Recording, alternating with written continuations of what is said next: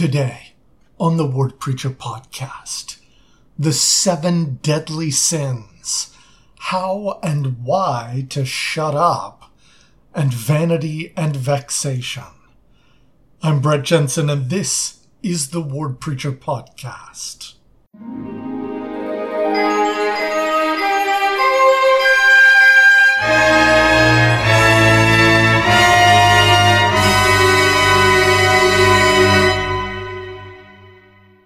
Right, our Come Follow Me curriculum for this coming week will bring us to the books of Proverbs and Ecclesiastes.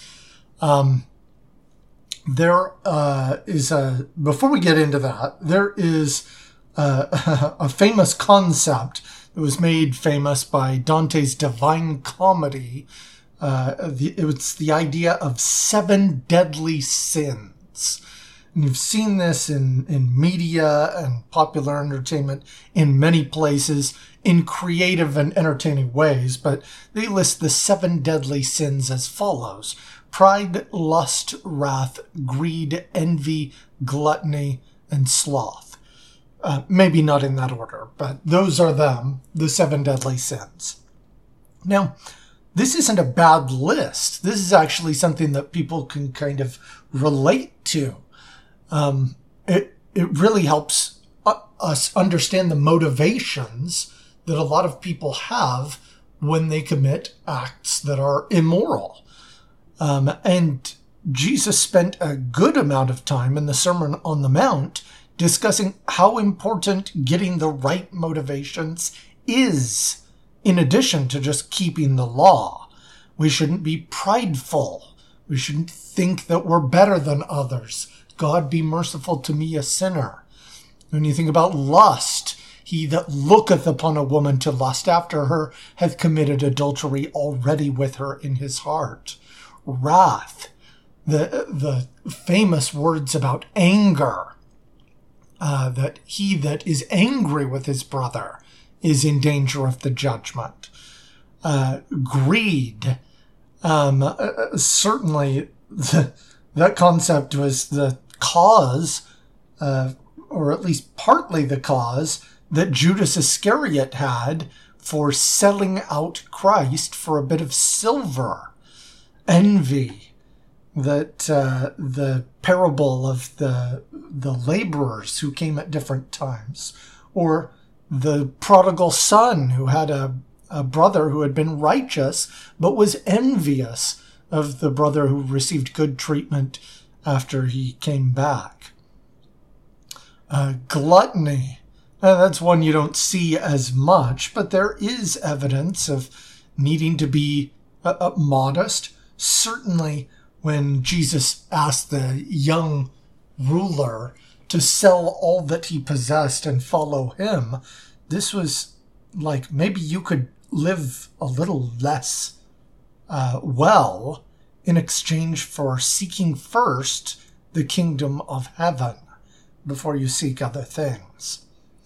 And of course, sloth. He was, even to his own apostles, told them, "Lovest thou me more than these?" Talking about the fish. And his counsel to Peter was, "Feed my sheep," to go to every nation to preach his gospel. So there's a lot of truth based in this list. Now, in spite of that, this list is not found in the Bible. Some people think, oh yeah, 7 deadly sins, that's in the Bible. It's not, but there is a list of 7 abominations that the Lord hates in the book of Proverbs. Let's go ahead and read that. This is Proverbs 6:16 through 19. These 6 things doth the Lord hate, yea, 7 are an abomination unto him: a proud look, a lying tongue, and hands that shed innocent blood, and heart that deviseth wicked imaginations, feet that be swift in running to mischief, a false witness that speaketh lies, and he that soweth discord among brethren. All right. Let's discuss this list. A proud look. Pride, as President Ezra Taft Benson taught, is the universal sin. people tend to look at one another with an attitude of, I'm better, or I deserve their stuff more than they do, which is covetousness.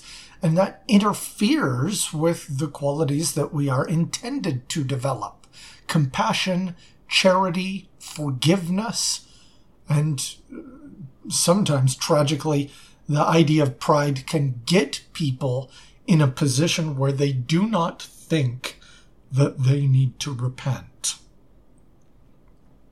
All right, a lying tongue.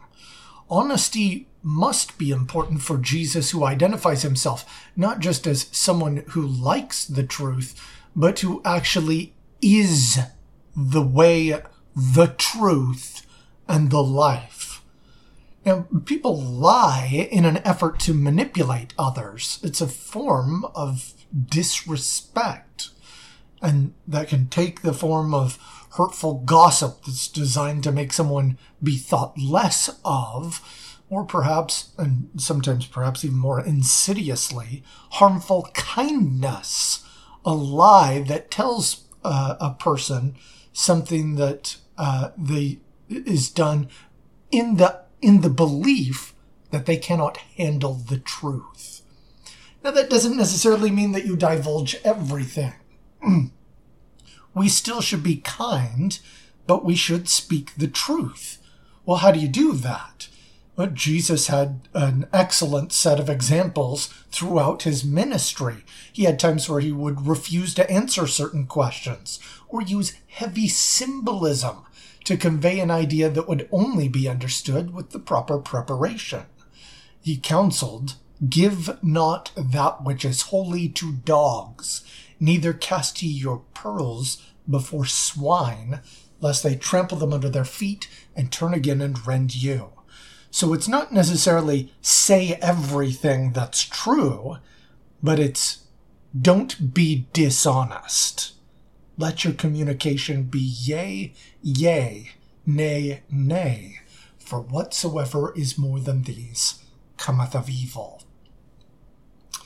All right, hands that shed innocent blood. No duh. Yeah, don't kill people. No duh. And heart that deviseth wicked imaginations.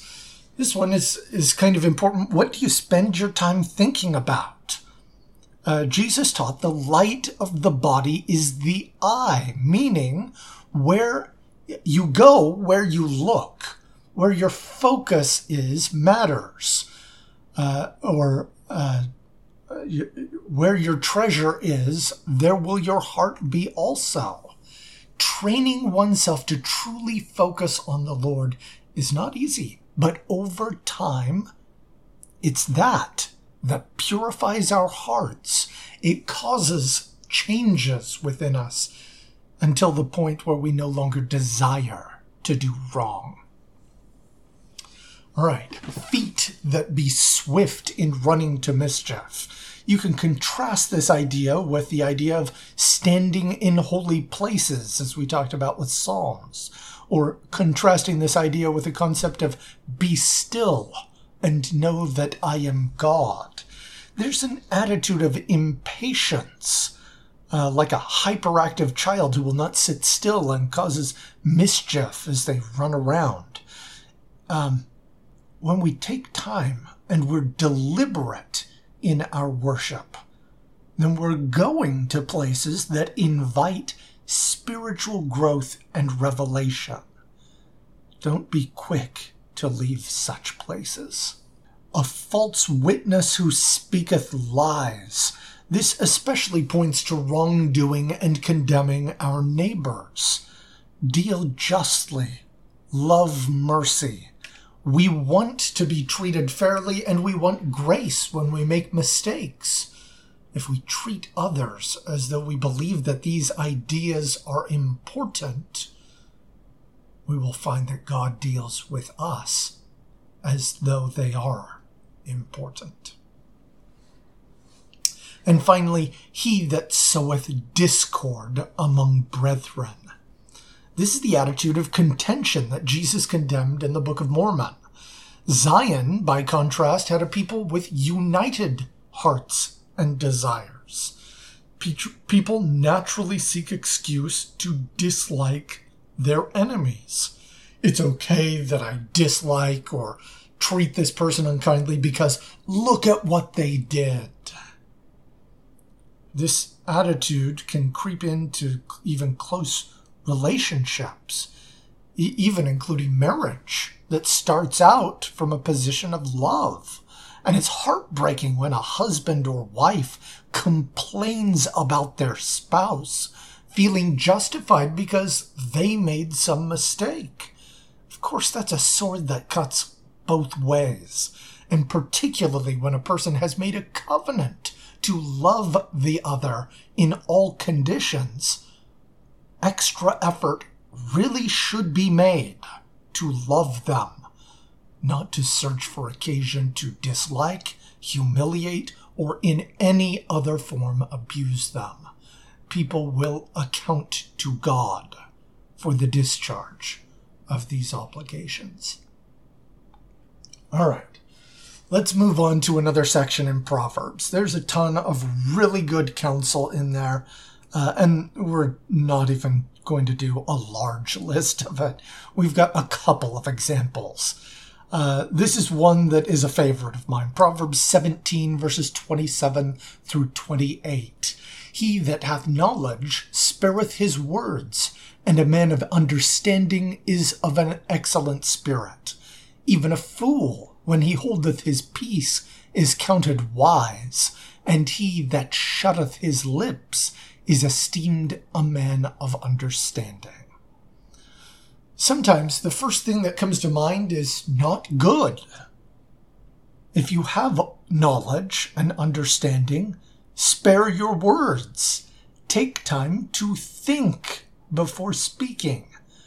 Stop saying things also means that you're not as likely to say a bunch of stuff that you don't intend, and you're probably spending less time apologizing or repairing relationships later. Instead, put effort into listening and understanding. Additionally, being concise is a gift. There are times when it is appropriate to multiply words, but sound bites are effective, not just in commercials or political campaigns, but memes and just all sorts of communication. Almost every aspect of communication improves when it is more terse, when it's concise. It takes less time to communicate a concept. And with observation, a person can see a bigger picture, which is necessary to do when following the counsel of Jesus, to use a person's fruits to know them. You really have to kind of find out what those are. And your effort needs to be put into observation to do that discovery. All right, another very famous pair of verses, Proverbs chapter 3, verses 5 and 6. Trust in the Lord with all thine heart, and lean not unto thine own understanding. In all thy ways acknowledge him, and he shall direct thy paths. So if God is truly a source of all knowledge, developing the disciplines necessary to receive revelation and guidance from him is the smartest thing we can do. Don't be too eager to say, well, now I know it all. You probably have more to learn. Seek for ways to acknowledge him. Search for opportunities to be more prayerful so that he can guide your paths. All right, as we move on in our reading, the next section is Ecclesiastes, which is said to have been written by King Solomon. It kind of seems to be a pessimistic outlook and laments how everything is vanity and vexation of spirit. But it's not actually everything. It's everything worldly is vanity and vexation of spirit. And that does include everything for many people's perspectives, who just focus on the world, the end result of that is not going to be anything permanent. There's only one thing that lasts, and it's not the endeavors of men. They are vain. Which is why it's important to consider this other advice that is also famous in the 3rd chapter of Ecclesiastes, first 8 verses. To everything there is a season, and a time to every purpose under the heaven, a time to be born and a time to die, a time to plant and a time to pluck up that which is planted, a time to kill and a time to heal, a time to break down and a time to build up, a time to weep and a time to laugh, a time to mourn and a time to dance, a time to cast away stones, a time to gather stones together, a time to embrace and a time to refrain from embracing, a time to get and a time to lose, a time to keep, a time to cast away, a time to rend and a time to sow, a time to keep silence and a time to speak, a time to love and a time to hate, a time of war and a time of peace. So as he explores this list, this is a pretty lengthy list of contrasting ideas. It highlights the importance of opposition. It also highlights that finding the right thing to do, the moral course, it does have to do with the current circumstances that you might be in. That doesn't mean everything is morally relative, but it does mean that in one situation, something that might be otherwise good will not be. Of course, one of my favorite examples was from a comedy show where a couple of guys were in line for this funeral, and one of them said, "I never know what to say at these things." And the other one gives him some advice. Or just say, "I'm sorry for your loss," and move on. And, in that way, he wouldn't have to spend a lot of time figuring out what to say. Well, he gets up to the people who have lost a family member, and he says, "I'm sorry for your loss," and move on. Well, of course, that's not appropriate to say, and that's part of what makes it a kind of an entertaining line. Even though it was fine for his friend to tell that to him, it was not okay for him to tell that to the people who were grieving. Things do depend on the context of the situation. And you truly need God's wisdom to understand the appropriate places for any attitudes, passions, and desires that you have. It all needs to fit in the bounds that God sets. All right. One of my favorite passages in all of the Old Testament are a few verses in the 1st chapter of Ecclesiastes, verses 9 through 11. "The thing that hath been, it is that which shall be, and that which is done is that which shall be done, and there is no new thing under the sun. Is there anything whereof it may be said, See, this is new? It hath been already of old time, which was before us. There is no remembrance of former things, neither shall there be any remembrance of things that are to come with those that shall come after." This is, again, kind of something that on the surface seems pessimistic, like nothing really matters type sentiment. But it's not. It's not. I mean, in a sense, there is a kind of grieving that people tend to repeat the mistakes that were made by past generations. And that's nowhere more apparent than in the pages of the Book of Mormon, where we see that the Nephites, who knew about Jesus, who fled from a land that was a city that was destroyed because they wouldn't listen to the Lord, and then they got to a promised land where they discovered the records and bones of a people who were destroyed because they wouldn't listen to the Lord. Ultimately, in the end, they destroy themselves because they wouldn't listen to the Lord. Super tragic, super sad.